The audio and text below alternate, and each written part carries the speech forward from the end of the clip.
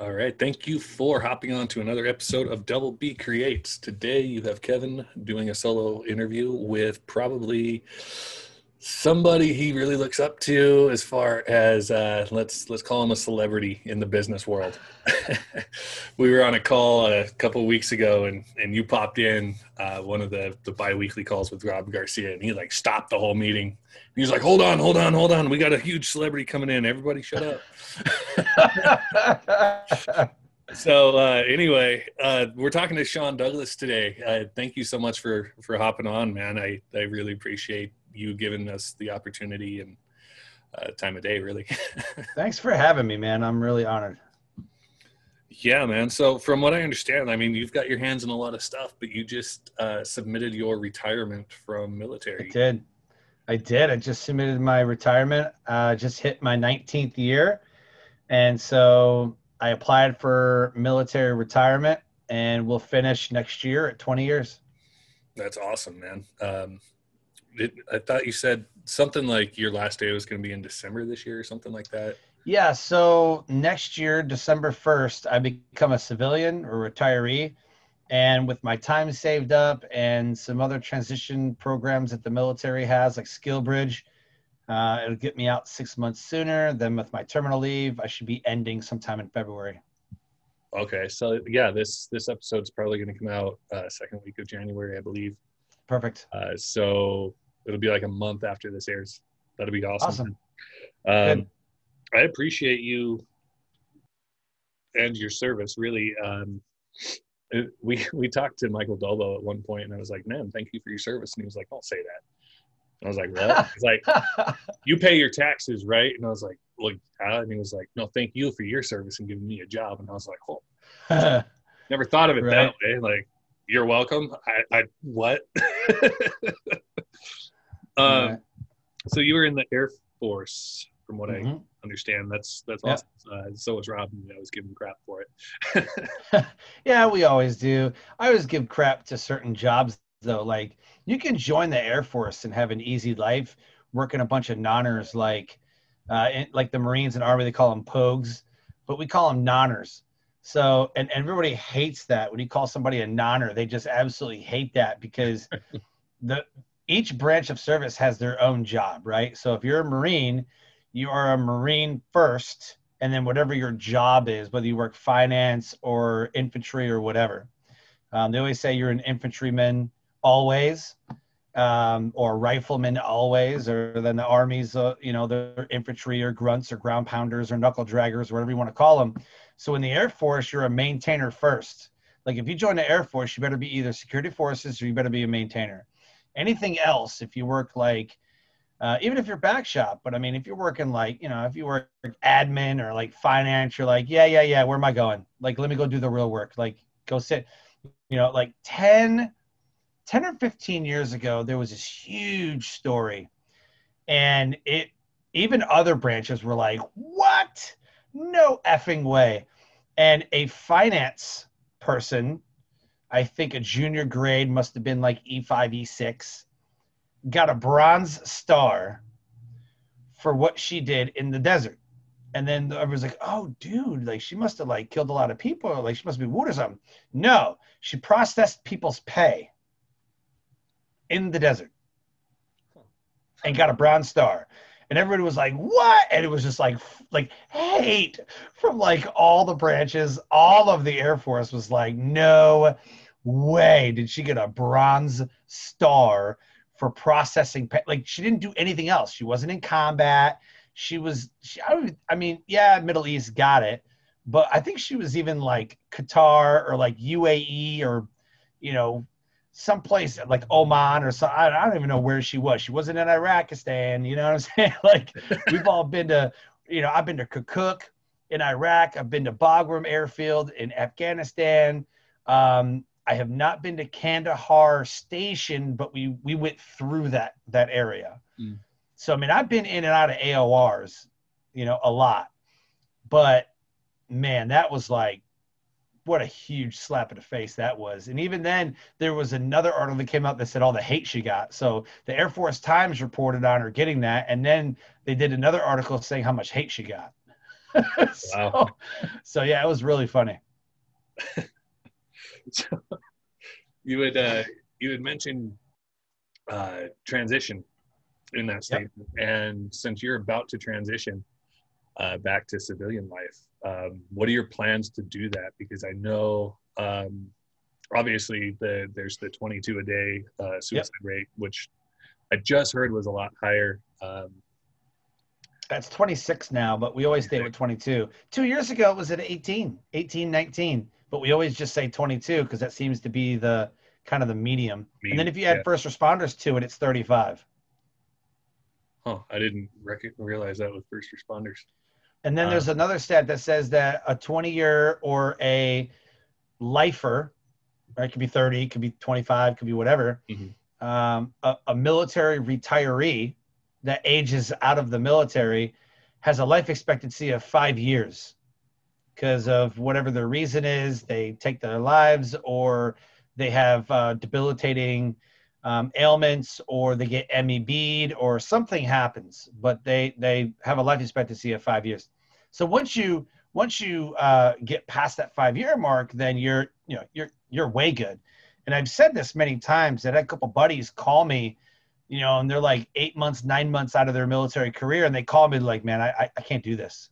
Like, I don't know what to do, man. I can't do this. I'm like, go to school. I was like, no, like, I can't do this, man. I sit here and wish I was back in. Like, I don't have a purpose.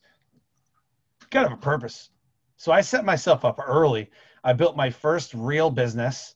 I kind of dabbled in high school and did some other, off the wall jobs and things, but built my real business in 2004.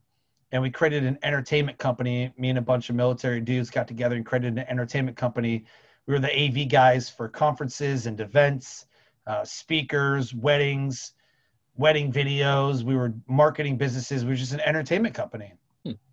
And then I said, okay, this is it. This is what I'm going to be doing for the rest of my life. So I got out of that in 2008. And then from 2011, 10-ish, 2010, started dabbling. And in 2011 to 13, my wife and I built an antique and collectible store called Vintage Dreams. And then we moved from San Antonio, Texas to North Carolina, and we sold our whole store and everything in it. And then we started another business in 2016, training, speaking, coaching, business consulting, showing people how to create, launch, and monetize businesses, products, speakers, podcasts, that whole thing. And then I launched my podcast, Life Transformation Radio, in 2017. I launched my fourth business in 2019 called LYB Clothing Inc., which is an affirmation and empowerment clothing line. And then I'll ramp that up next year when I go into retirement, and then I'll go speaker full time, and I'll just help people build businesses. And then my wife wants to, after she gets out of cosmetology school, wants to open up her own salon. So that'll probably be the fifth business I create, will be her hair salon. Well, you just answered my next question. I was going to ask you about your podcast, Life Transformation Radio, and some of the other stuff that you're working on. So Life Transformation Radio is a live online radio show that's repurposed into a podcast, and I use Blog Talk Radio to host it. What I use Blog Talk Radio for is they give you a phone number so that your listeners can dial in while you're live, and they can ask questions live on the show, just like you would an FM show. And I looked at doing an FM radio show, but it only hits like your local area. Mm-hmm. So it doesn't hit globally. Well, online is global. So I was like, you know what? I don't want to do FM radio. It'd be nice to have a studio, but I think podcasting and online radio is kind of where I want to be. So that's what I'm going to do. And then, so we did that. We did Life Transformation Radio, 430 some odd episodes in, almost 430 episodes. I've spoken at PodFest, Outliers Podcast Festival. I was on the media team for the Spartan Race World Championships on Lake Tahoe in 2019. I'm considered an icon of influence in the new media space. I speak at an event called New Media Summit, National Publicity Summit. I'm on a media panel. I was just last Saturday, a couple of days ago, on a media panel with the NBC producer of the Today Show, Dr. Oz, Rachel Ray, a lot of the media producers and us get together and we just have a media panel. Like, why do you want to be on podcasts? Why should you be on the media? What type of shows and all that. So it's really, after we launched the show, man, it really took off. So I haven't won any awards, or I haven't really applied for awards either. I don't even know how to get awards. But the podcast has always been like the top 100 shows on Apple. It was just in November labeled the top 5 best podcasts by veterans, podcasted by veterans. So it was a bunch of us in there. Chris Hoffman was in there. Robert Thibodeau was in there. It was almost like every single person on this top 25 list, like I knew who they were, which was super cool. James Snow was in there. Richard Kaufman was in there. So Richard Kaufman. Yep. Super cool, man. Rich just did a 3-part series with us. Actually, that was really fun. Yeah, I really like his style. He really likes to get deep with people. Oh yeah. And so we just launched another podcast, and we're going to start ramping this one up. It's called Create, Launch, Monetize Podcast. And in this podcast, you'll see it come out like this week, maybe next week. You'll see a lot of the episodes start rolling in and me start blasting a lot of this stuff. And through the episodes, we teach you how to create, launch, and monetize your book, your podcast from start to finish, a speaker career, how to launch a business, how to market it, how to monetize it. And a lot of people are like, well, I want to make money from it. Everybody knows how to create something. Mm-hmm. Everybody knows, like, oh, I want to create this, and they'll figure it out. Most people can figure out how to launch something. You have to have a launch sequence, an emailer, a website, and people figure this stuff out, but not a lot of people know how to monetize something. How do I make money from that? And you have to look at it from the customer standpoint. You have to look at it from the customer journey. If I walk into your business, what is the first step? A greeting. So what's the greeting going to be? So you literally, if I walk, like, you can take anything. You walk into Walmart, Target, a restaurant, a car dealership, an online business, a podcast. When I first joined, you're like, hey, how's it going? What you been up to? Let's talk, right? We're building rapport with each other, right? And then you start asking the questions, and they get deeper as we go. We get deeper into content. The meat's always in the middle of the show. And so do I do a mid-roll for my podcast? Do I do a pre-roll? Do I do ads? Do I do sponsors? And so there's a lot to be discussed about how to monetize something. Do I need ClickFunnels? Well, funnels are just a tool. Whether you use ClickFunnels, Infusionsoft, HubSpot, it doesn't matter. It's just a tool. It's a customer tool. So you have to figure out, when you're building your podcast or creating your books, your coaching programs, products, services, whatever it is that you want to make money from, how do you take the customer through the journey? That's it. That's what, I mean, there is no secret to success. It's already been done for you. Just model what everybody else is doing.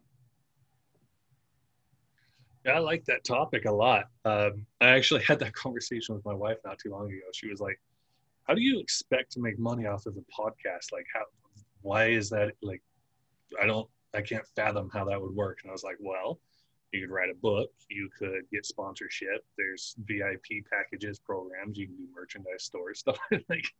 She was right. Like, oh, I didn't think of any of those. So I see some bows behind you. Yeah. So if it's a Browning, or if it's a Matthews, or if it's, just another compound bow, whatever, contact the company and say, hey, I use your products all the time. Would you mind sponsoring one of our podcast episodes? So like, for example, whether you have shotguns or rifles or whatever, November 15th in Michigan is rifle season or shotgun season, whatever, firearm season for deer.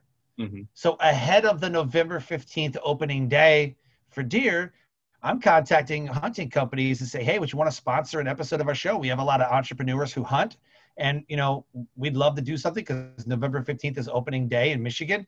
And, contact Gander Mountain in Michigan, Gander Mountain or Cabela's or Bass Pro or a manufacturer like Browning, Matthews, one of those. I'm like, hey, would you want to sponsor an episode? Right now it's $25 to $75 per 1,000 downloads.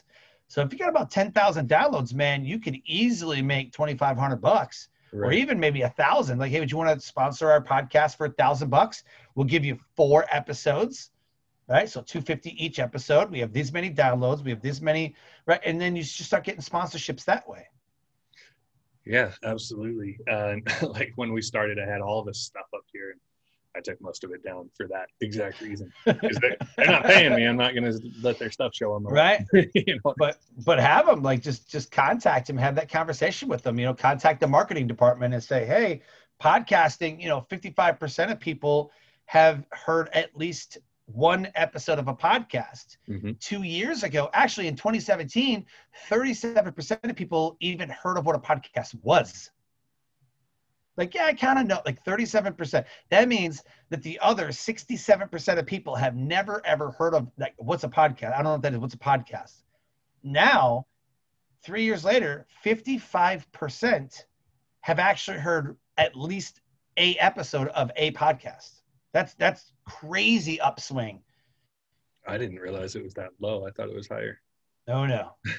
Which means that there's a lot of room to grow in the podcast space. And what you'll see is a lot of people, because, it goes with the times. So a lot of people are going to be like, oh, we'll show you how to create a podcast. And then when podcasts are played out, it'll be like, oh, we'll teach you how to get your business on virtual reality or something. Like VR is going to be big.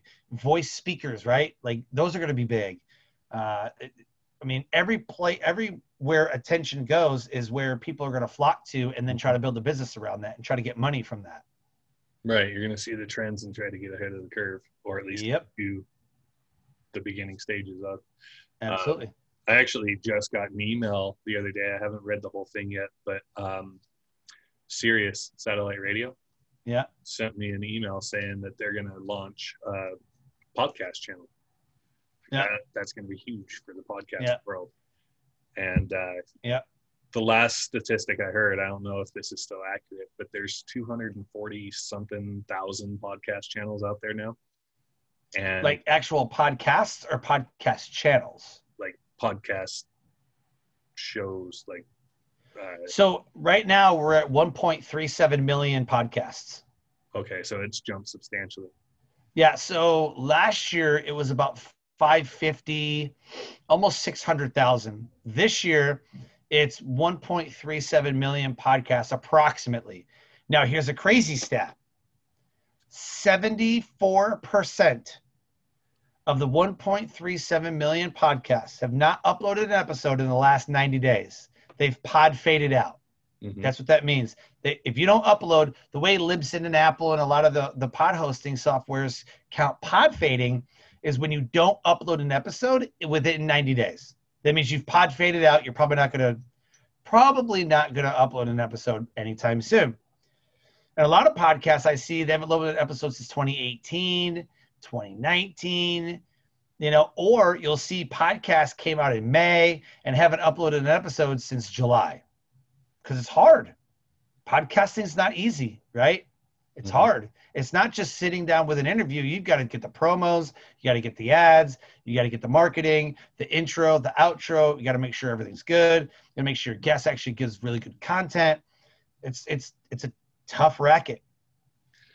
74% have not uploaded an episode in the last 90 days. That means if you take the 1.37 million and take away that 74%, you're looking at about 330,000 active podcasts. So your number is not too far off. 274, I think you said 274. So 330,000 active podcasts. Well, and I also heard a statistic too that said a big chunk of those, I can't remember the number, they pod fade or die within 13 episodes. Correct. 13 episodes. So like we just hit our 50 mark and we're like, yes, we're solid. No pod fading here. We're good. We're not going to die. Right. So it's about 13 episodes. Usually they don't make it past 13. Usually about 9, 10. They start tailoring from once a week to once every 2-3 weeks, but you'll see the every week, and then it's like skipped a week, skip 2 weeks, oh, another episode, skip a month, another 13 done. They're just done. Yep. So it's kind of the same thing with like any brick and mortar business too. I mean, you've got to expect to not make any profit the first year. Yep. And what was it? Well, like 70%, 60%, something like that. Don't make it past that first year. Yeah, it's about Especially in 70, the restaurant 80%. business. Yep. Yeah, it's about 70, 80%. Yeah, just don't make it past their first year in business.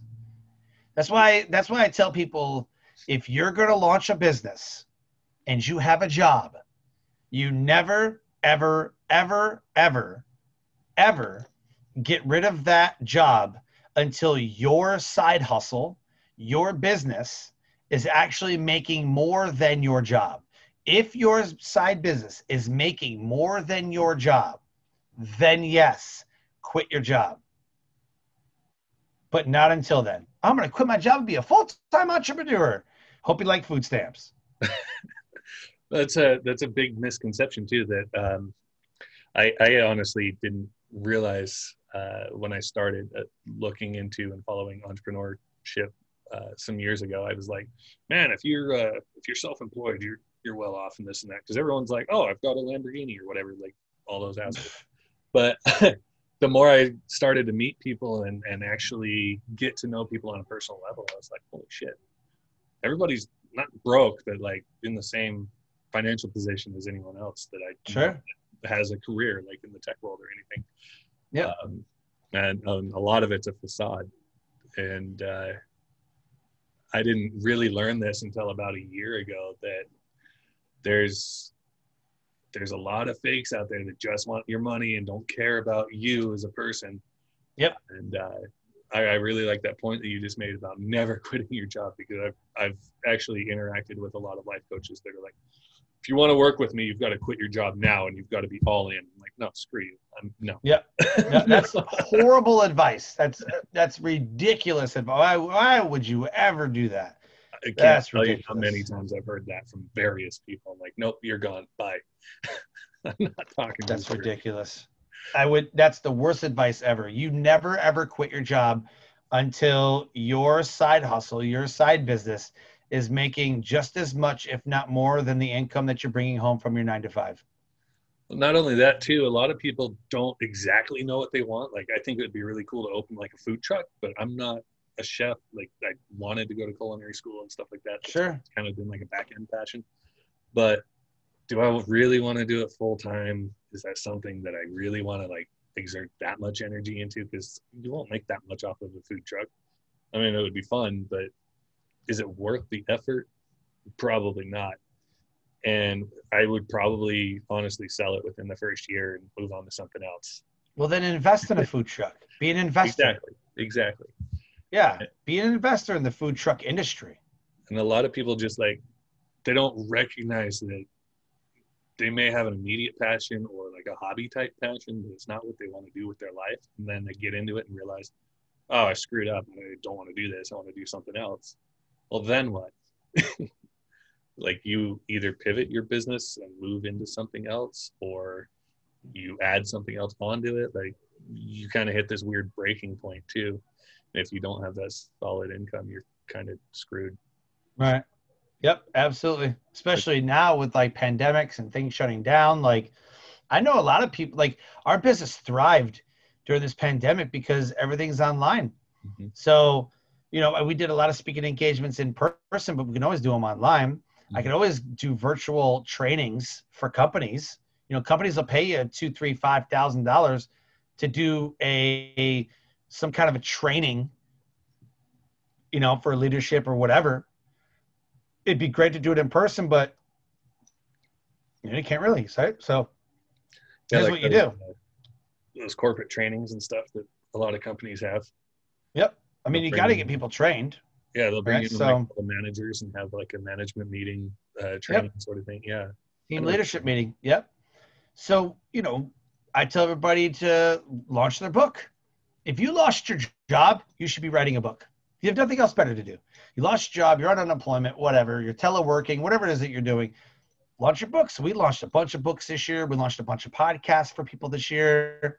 I've worked with more people this year, launched more stuff this year, you know, earned more income this year, revenue from the business. So, you know, this is where people are right now, is online. They got it. They have nothing else to do. And so, well, I lost my job. Now's the time to go ahead and do what I wanted to do. Well, one thing about that too, I mean, a lot of people are like really nervous about their job and stuff like that. Sure. And they're like, I don't know if I'm going to go back to the office or if I'm going to be stuck here, if they're going to end up downsizing. I was helping a neighbor out a couple of weeks ago and just met the guy for the first time. I've been here like 2 years. And I go into his house and it's just full of stuff. It almost looked like right at first glance, I was like, holy shit, I'm in a hoarder house. You need to call Tammy Moses. No. So right. I start looking around and all the stuff is brand new in boxes and there's multiples of it. And he was like, oh, I see you're kind of looking around. Let me explain why my house looks like this. And I was like, okay. He's just a guy, no kids or anything. And he buys all of this product wholesale and resells it on eBay. Capital, right? And that's like the number one thing like that people like. I don't want to name drop because I don't like the people, but a lot of these guys are like, oh, if you're so broke and you can't make it till your next paycheck, guess what? Look around your house. Look how much shit you're sitting on. You ever heard of eBay? Like, if you have an old flannel shirt, put the word vintage in it, it just went up $20. Yep. And that's exactly what he does. That's all he does, and he's done it for 20 years, pays all of his bills, and he's fine. One of the things, so this is so funny, man. So I like flea markets, and I still collect things, and I still, I think it's fun. I think it's great to go history, whatever. So there's a couple auctions and some storage auctions and things that I do, and I'm still in that stuff. It's just because I sold the business mean I don't do it anymore, right? Well, found a guy, he was selling these movie posters, original movie posters. And he sold me a box of them for like $50. And they're all rolled up in this square box. And they're all original movie posters that they say like promotional use only, like all that stuff, right? Like they're not like replicas or whatever. These are all they're double-sided. Like when you go to the movie theater, you can see through the poster and it's like double-sided. Mm-hmm. Got a bunch of that stuff. I bought a box. $50. That's what he sold it to me. It was like $50. I'm like, okay, cool. So I put them on eBay. I sold like 10 of them. I was like, I wonder how many more boxes he had. I bought 5 boxes of $50. I've sold $230 some odd dollars worth of those posters. Nice. Yeah, I mean, I paid $50 a box. So I got a total of 5 boxes total from the guy. So I might be paid $250, I guess, $225. And broke even. And I pretty much broke even, and I still have a ton of posters left. Because I'm selling them for $10, $15, $20, $25 each.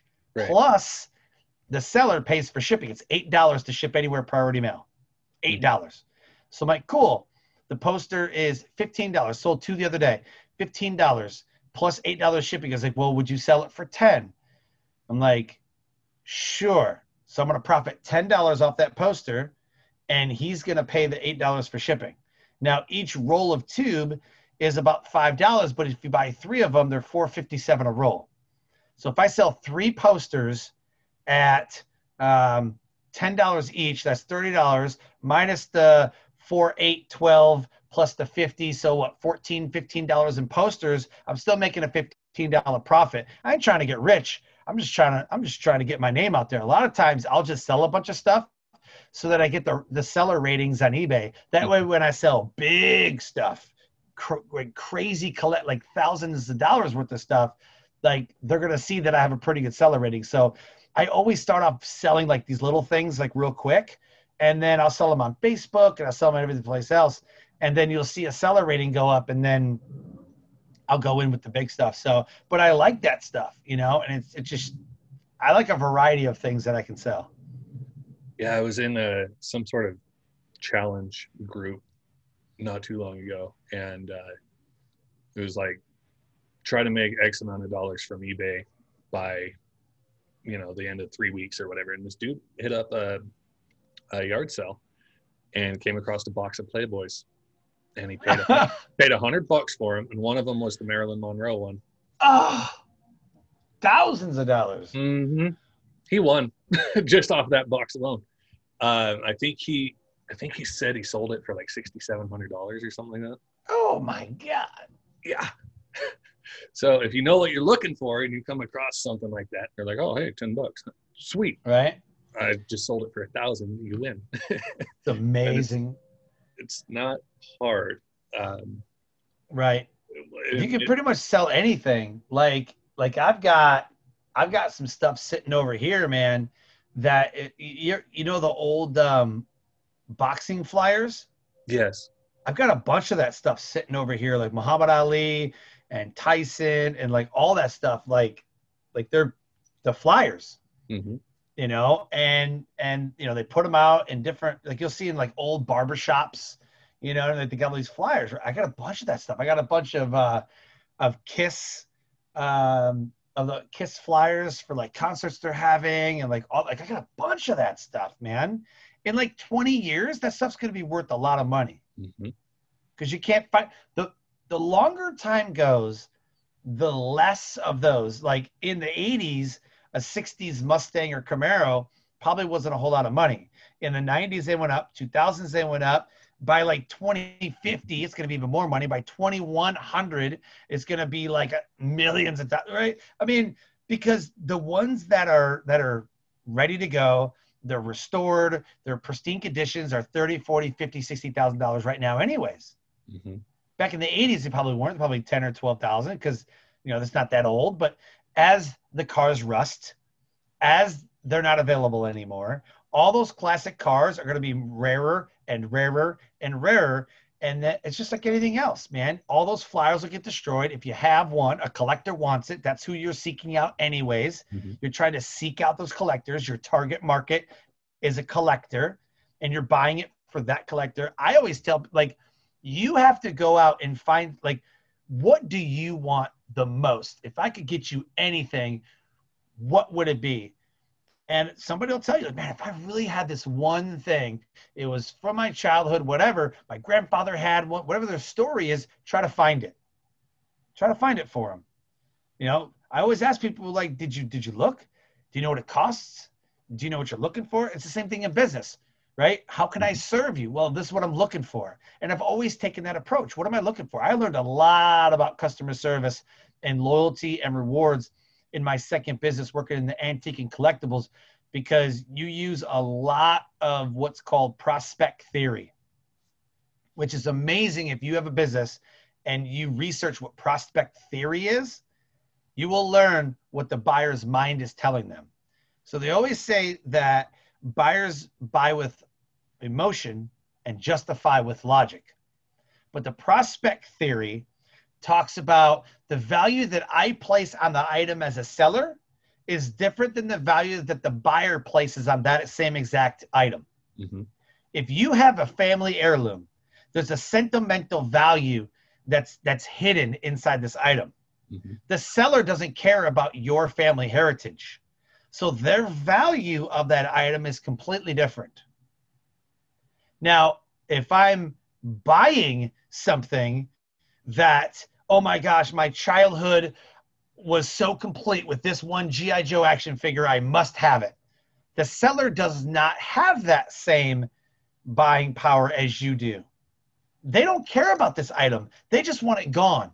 You'll see it, $1,000, just take it. I don't care about this car. Dude, it's like a rare 64 and a half Mustang. Oh my God. Like, I don't care about Mustangs. I like Camaros. Get this thing out of here, right? They don't care. Right. But the Mustang collector does.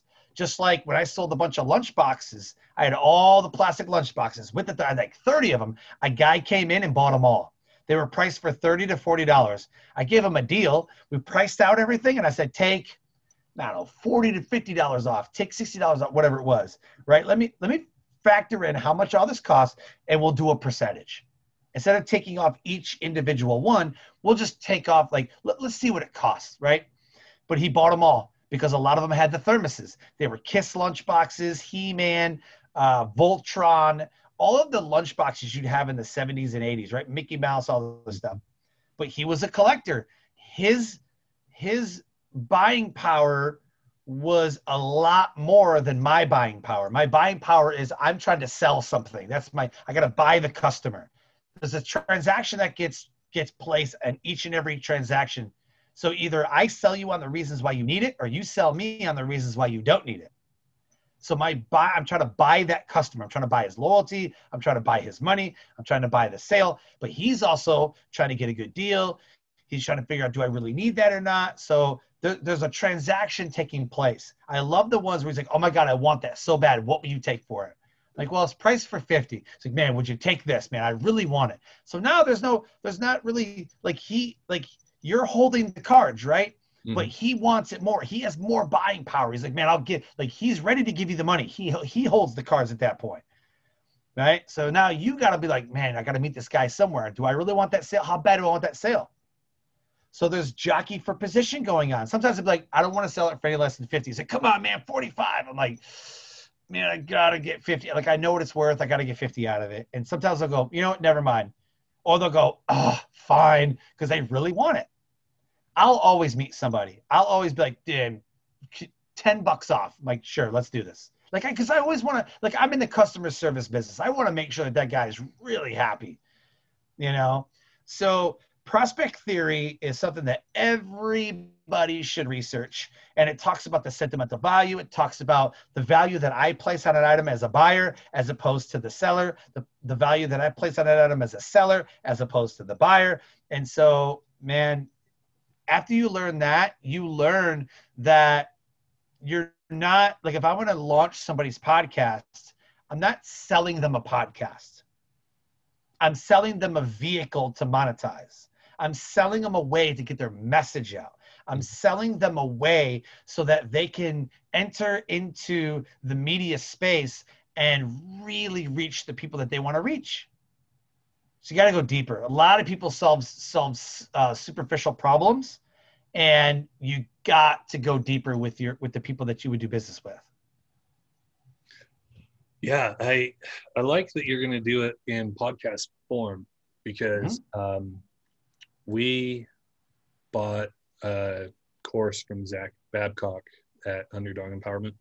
Yeah, that does the same thing. He walks through like how to come up with your idea, how to launch, what programs you need, and all the way down to monetization and marketing and stuff like that.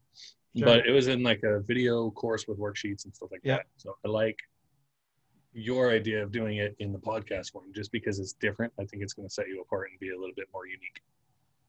Oh yeah. Everybody and their dog has a freaking course on something now. Am I right? Everybody has. Yep. And did that course work for you? Did you guys utilize that course to the best of your ability? No.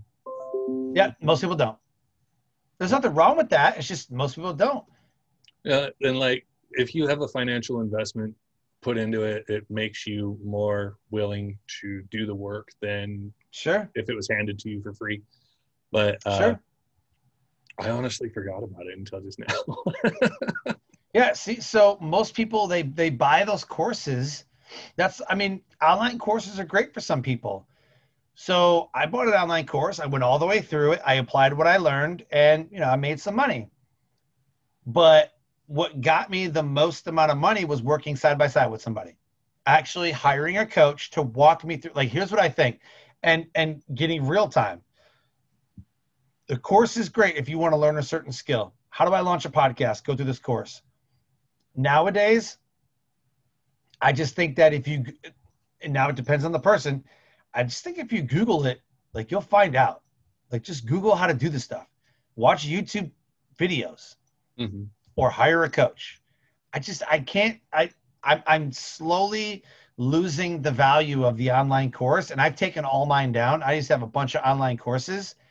I don't even do that anymore, because I'll get your money, but like, has anybody reached out and said, hey, how did you like my course? Did you use it? Oh, you didn't use it? Well, then let's see what we can do for you to make sure that you really optimized your investment. Most people won't do that. They'll get your money, you'll get the course, and then that's the end of the transaction.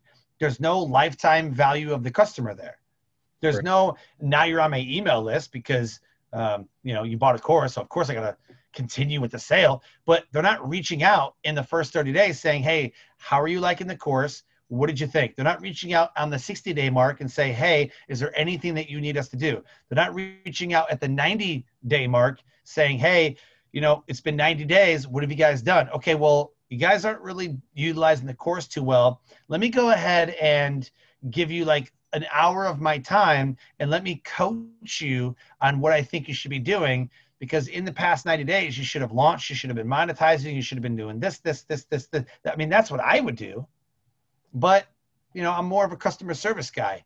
I don't want to just take somebody's money and hope that everything worked out for them. And that's what I don't like about online courses. Right. He's happy to take your money, but they're not going to reach out and say, hey, did you or did you not use our course? Was this course successful or not successful? Right? They'll just take the money and roll. Yeah, there's no accountability behind it. No. It's like buying a book and never reading it just to put it on your shelf and say that you have right. it. I paid this much for self-improvement, and okay, what did you do with it? Nothing. Okay. Yep. Then you paid that much. Did you read the book? Time. Right, 100%. So I'm not disproving, I guess was the word that was about to come out. I'll roll with it. Courses and stuff like that, because if you are truly passionate and want to actually do the work and stuff like that, then it's going to be highly beneficial. But there's one style of course and there's 4 learning styles. Right. My learning style courses, it's like oil and water. Yep. So I would rather work with somebody that like you that will follow up and actually be like, hell, let's get this done. Set a deadline. Set a goal. Like, what are you doing? Like, push me to actually do it. Because I procrastinate more than I care to admit. Well, we all do. And if you look at the percentage of people that actually finish the course and apply it and succeed on that course, it's very, very, very low. You can put a poll on social media. How many of you bought a course and how many of you would call it a success? You're successful due to that course. Put it on there, right? I guarantee you it'll be like 25%, maybe a quarter. I don't think that I'd say an eighth of people.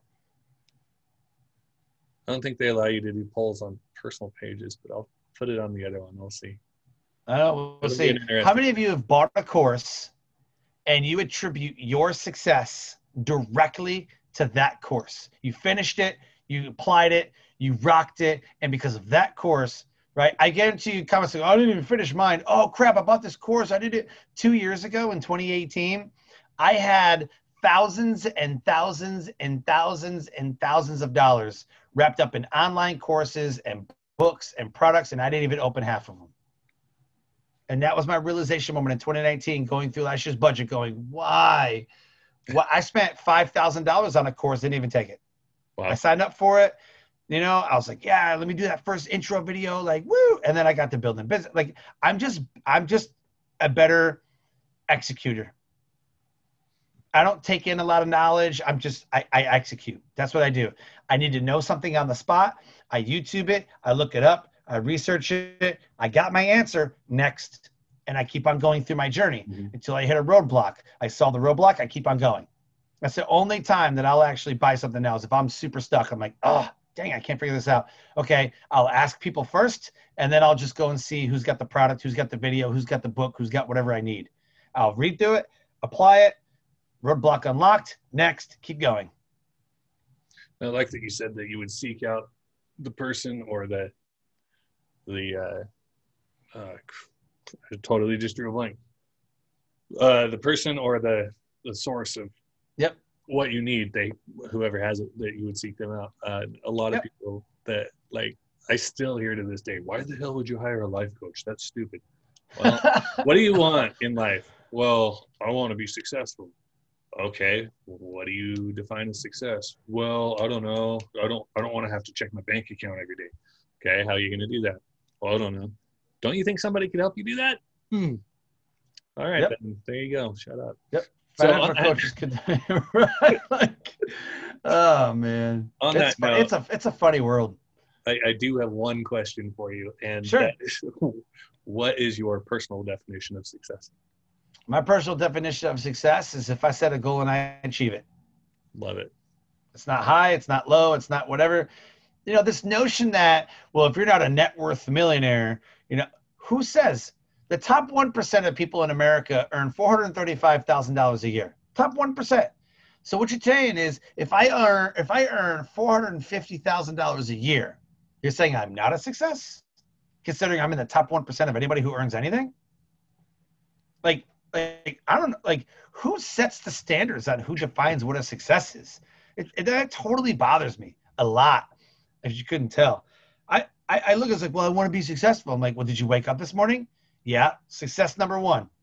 Did you eat something this morning? Yeah, I had breakfast. Awesome. You have food in your house. Success number two.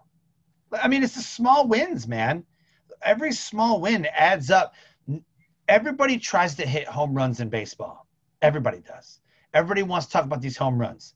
Why are we not talking about the guys who are getting on base all the time? Oh, wait, there was a movie called Moneyball, and They talked about winning a championship based on who got on base, not who hits home runs. It's literally, you need to watch this movie, Moneyball. Yeah, I actually made a post on, I think it was Facebook this morning, that said, it's Monday, you were given another day, but you were not given today to be mediocre. Right. Love it. Love that. Small wins, man. Every small win. So I set my yearly goal. What's my yearly goal? What do I need to achieve? The money I want to make. What do I want to create? I set stats for myself because what you track gets measured. And what you measure can be impacted. So what you track gets measured. You measure it against year after year after year. And what you measure gets impacted. So if I'm measuring how much money from last year to this year, how much money I want to make next year, how much, you can make an impact on that. You can make an impact on how many podcast episodes you're on every year, how many speaking engagements you have, how much money you earn, how many programs and products and services you create, how many customers you want to reach, how many emails you want to send. These are all things that I track and measure. So if we're going to sit here and talk about the small wins and everything, I set my yearly goal. Every January 1st, I'm like, this is my yearly goal. I want to be on 60 podcasts. I want to speak, 30 times a year. I want to earn, $150,000 from my business.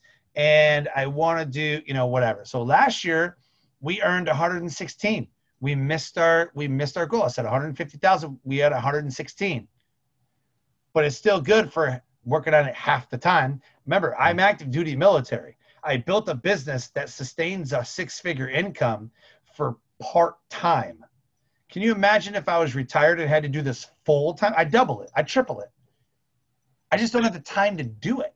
Especially when you get bored and you have nothing better to do instead of turning on TV right. and on a Netflix marathon. You just be like, oh, hey, let's build out this. And right. Exactly. Yep. So I set my yearly goal and then I set my monthly targets. My monthly target, this is what I have to do. My monthly targets are broken down into weekly tasks. What are my weekly tasks that I have to do? And then my weekly tasks are set into daily goals. So if I want to be, let's say I want to make 150,000. Well, monthly, what does that translate into? Okay. So I have to figure out 150,000, okay? And that's divided into 12, which gives me roughly about $12,500 whatever dollars a month. I need to make $12,000 a month, right? So if I take that and I have $12,500 every month I need to make, what do I have to make weekly? Well, since there's 4 weeks in every month, I got to make $3,000 a week, roughly 3,032, whatever it is, math-wise, right? 3,200. Let's call it $3,200. $3,200 is what I have to make every week to make the $12,000. Well, because there's 7 days in a week, how much money do I have to make every day? If I make $450 and some change, whatever, 450. I have to make $450 a day, every day for 365 days to make 150,000. If I start off saying I got to make 150,000 and I make $1,000 in like a week, I'm like, oh man, this is wow harder. Well, I got to make 149 now, right? But if I say, okay, every day I'm going to make $349 or $450 or whatever it's going to be, whatever your target is, I have to make this much money a day, and I hit it, I've achieved my goal. If I don't make anything for 4 days and all of a sudden I make $15,000 in one day, I've made my, it doesn't matter. In 7 days, I need to make X amount of dollars, 3,000, 3,200, whatever. Every month I need to make $12,500. In January, February, and March of this year in 2020, I made $10,000 each month. And I was like, I'm a little shy, but that's okay because we're on track. If I just make $10,000, I'll make $120,000 or whatever, math wise it adds up to. I'll be all right. So just take your yearly goal, break it down into monthly targets, weekly tasks, and daily goals, and then start chipping away at those daily stuff, man, the daily tasks that you need to hit. And I promise you, you will get more done in a year than you think. I love it. And don't procrastinate as well. Don't be like me. I'd wait till day 6 and go, oh crap. I'm just kidding. But I like that because you break it down and make it really simple, and then as long as you are accountable for yourself or have an accountability partner, that's totally achievable. Yep, absolutely. Those numbers really aren't too far off, to be honest. I mean, you hear 450 a day, you're like, oh, how do you do that? But then like 12,000 a month, okay, that's not bad. So right. I don't know. It just depends on your way of perspective there. Yep. Totally doable, man. Absolutely. I promise you it's totally doable. Awesome. Well, I'm going to wind this down just a little bit. I know that you're a busy guy and you've got a lot to do today. So where can people find you besides booking you on thesuccesscore.com? Yeah. I'm on Facebook, LinkedIn, Instagram, YouTube at The Success Core, and and Life Transformation Radio. It's all on YouTube. You can look up my name, Sean Douglas, or look up The Success Core. You can also look at createlaunchmonetize.com. If you got a business you want to launch, if you have an idea, you have anything that you want to do, look at createlaunchmonetize.com. Send me an email at info@createlaunchmonetize.com, and we'll set you up. We'll set you up with how to create, launch, and monetize anything that you want to create, launch, and monetize. I love it. I'm excited for that project, and I'm going to be following that one pretty closely. Yeah, there's a lot. I mean, when I tell you that we break things down, I'm telling you that we break things down. What website to use, what mic to use. We literally break everything down because a lot of people get paralysis by analysis. There's like 15 mics that you could use. Which one just pick a damn microphone, like just pick a software already, so many people, and they're like, oh, I have the Snowbell and I've got this $200 microphone and it sucks. I'm like, mine was like $20 on Amazon. Right. And it works just fine for now. It doesn't just start, man. Stop analyzing everything. And so I was speaking at PodFest and I asked Pat Flynn, we were both speaking at the event, and he gets off stage and just kind of talking backstage, was like, man, you hit on so many amazing points. How do you just decide? He goes, you just do, man. You just pick something or pick somebody you look up to, see what they're doing, and just follow their footsteps. Yeah. So I was like, well, I look up to you. He's like, okay, what podcast mic you use? I'm like, Audio Technica, I don't really like it. He's like, well, I use a Heil PR40. So we get a Heil PR40. I'm like, got it. So I bought a Heil PR40 mic. And I was like, well, what's it plugged into? He's like, a Focusrite 2i2 mixer. I'm like, okay, USB. He's like, yep, plugs right in there. I'm like, that's it? He's like, that's it. Get your boom mic, get your shock mount, done. Like, I don't need anything else. He's like, nope. Like, okay. I was like, well, how do you record it? He's like, you can use Zencastr, you can use Squadcast, you can use Zoom, you can use Skype, you can use anything in Blog Talk Radio, you can do anything you want. I said, well, I use Blog Talk Radio. He's like, so do you have your hosting platform? I said, but what if I want to move to Libsyn? He's like, decide. Just pick one and roll. You don't like it, move on to something else. Like, all right. So that's what I did. We actually started with Libsyn, and they freaked out at our logo and wouldn't approve anything. Told us to change it. That's weird. So we switched over to Simplecast, which nobody Simplecast is good. And I love it so far. It's super basic. There's not a lot to it. But it hosts a website for us, so that part's cool. There you go, man. Simplecast is really cool. Yeah, I like it. Well, you should get them as a sponsor, man. Have them sponsored episode. Oh, that would be cool. Like, hey guys, I use Simplecast as a hosting platform. Would you guys want to take an ad out on my show? Because it goes to Apple, goes everywhere. Like, I don't know why hosting platforms are not taking ads out on people's podcasts. Like, give me a break. You know how much? Oh my God. Like, that's the one thing, man. Like, you're a podcast hosting platform. Libsyn, Podbean, Blueberry, Blog Talk Radio, Anchor. Like, why are you not paying podcasters to advertise on their platforms?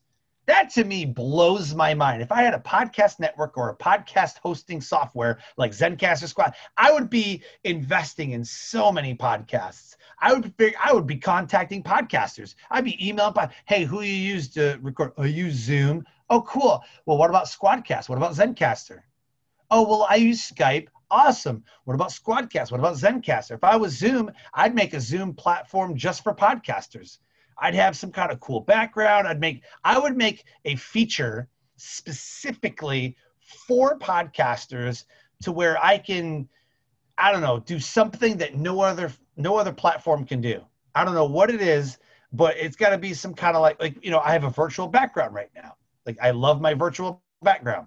So maybe it's some kind of maybe it's a WAV file waveform that goes across the screen, or maybe there's automatic transcripts, or maybe I don't know, something specifically to cater to podcasters to bring them to your platform.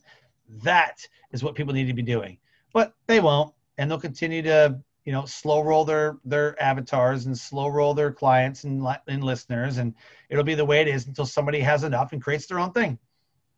You just brought a really good idea to my brain. Just saying. Do an all-in-one with the calendar, the email system. Dude, everything. One huge CRM platform specifically for podcasters. You can record on it. You can send emails on it. You can launch a website on it. You can, an all-in-one platform. And I guarantee you and you can create a funnel on there. You can create like anything you want. If you took the best parts of all of the softwares that are out there and created a software specifically for podcasters, and people can go on there and you can have a link to, like, you can have a backdoor area that people can like go in and like a Calendly link. So you wouldn't need Calendly anymore. They can just book it right on your platform, but not everybody can get that link. Only the certain people, right? So it's got to be like a membership area, right? You pay a membership area, and that's a great way to monetize. Create a membership area for your podcast. If you're a member of my membership area, then absolutely you can come on my show. Right?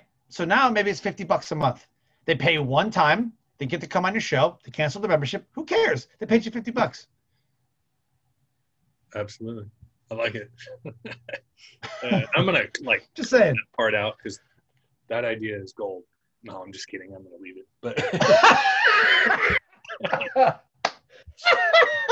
I like your style, man. I like where your head's at. I like this all-in-one CRM, and if anybody creates that, you better be paying us for it too. Dude, for real, man. You heard it here first. You heard it here first, right now.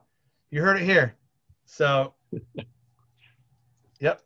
Yeah, you just sparked like my mind is like right now, just on fire, running through ideas. Do it, man. Do it. Start writing it down. Start writing a business plan. Absolutely. Awesome, dude. I'm going to let you go. You've got a lot to do.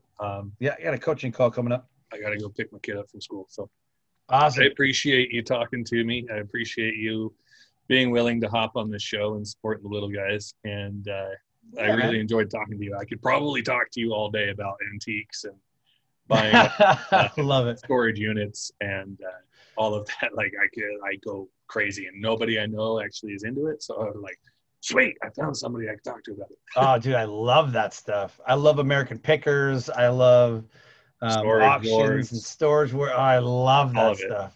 Love it. I geek out of that stuff, man. So do I. I even have a couple apps like Storage Wars has a game that I play on my phone like all the Oh, time. no kidding. Don't Oh, download that's it awesome. unless you want to like waste 5 days of your life. Oh my God. That's awesome. Oh man. Super cool. I'm gonna have to have you on my show, man. I love the conversation that we had. I'm gonna have to get you on my show. That would be awesome, man. I would. Yeah, man. I'll send you a calendar link. All right. Perfect. We'll talk soon, man. All right. Thank you so much. Cool. Thanks, man.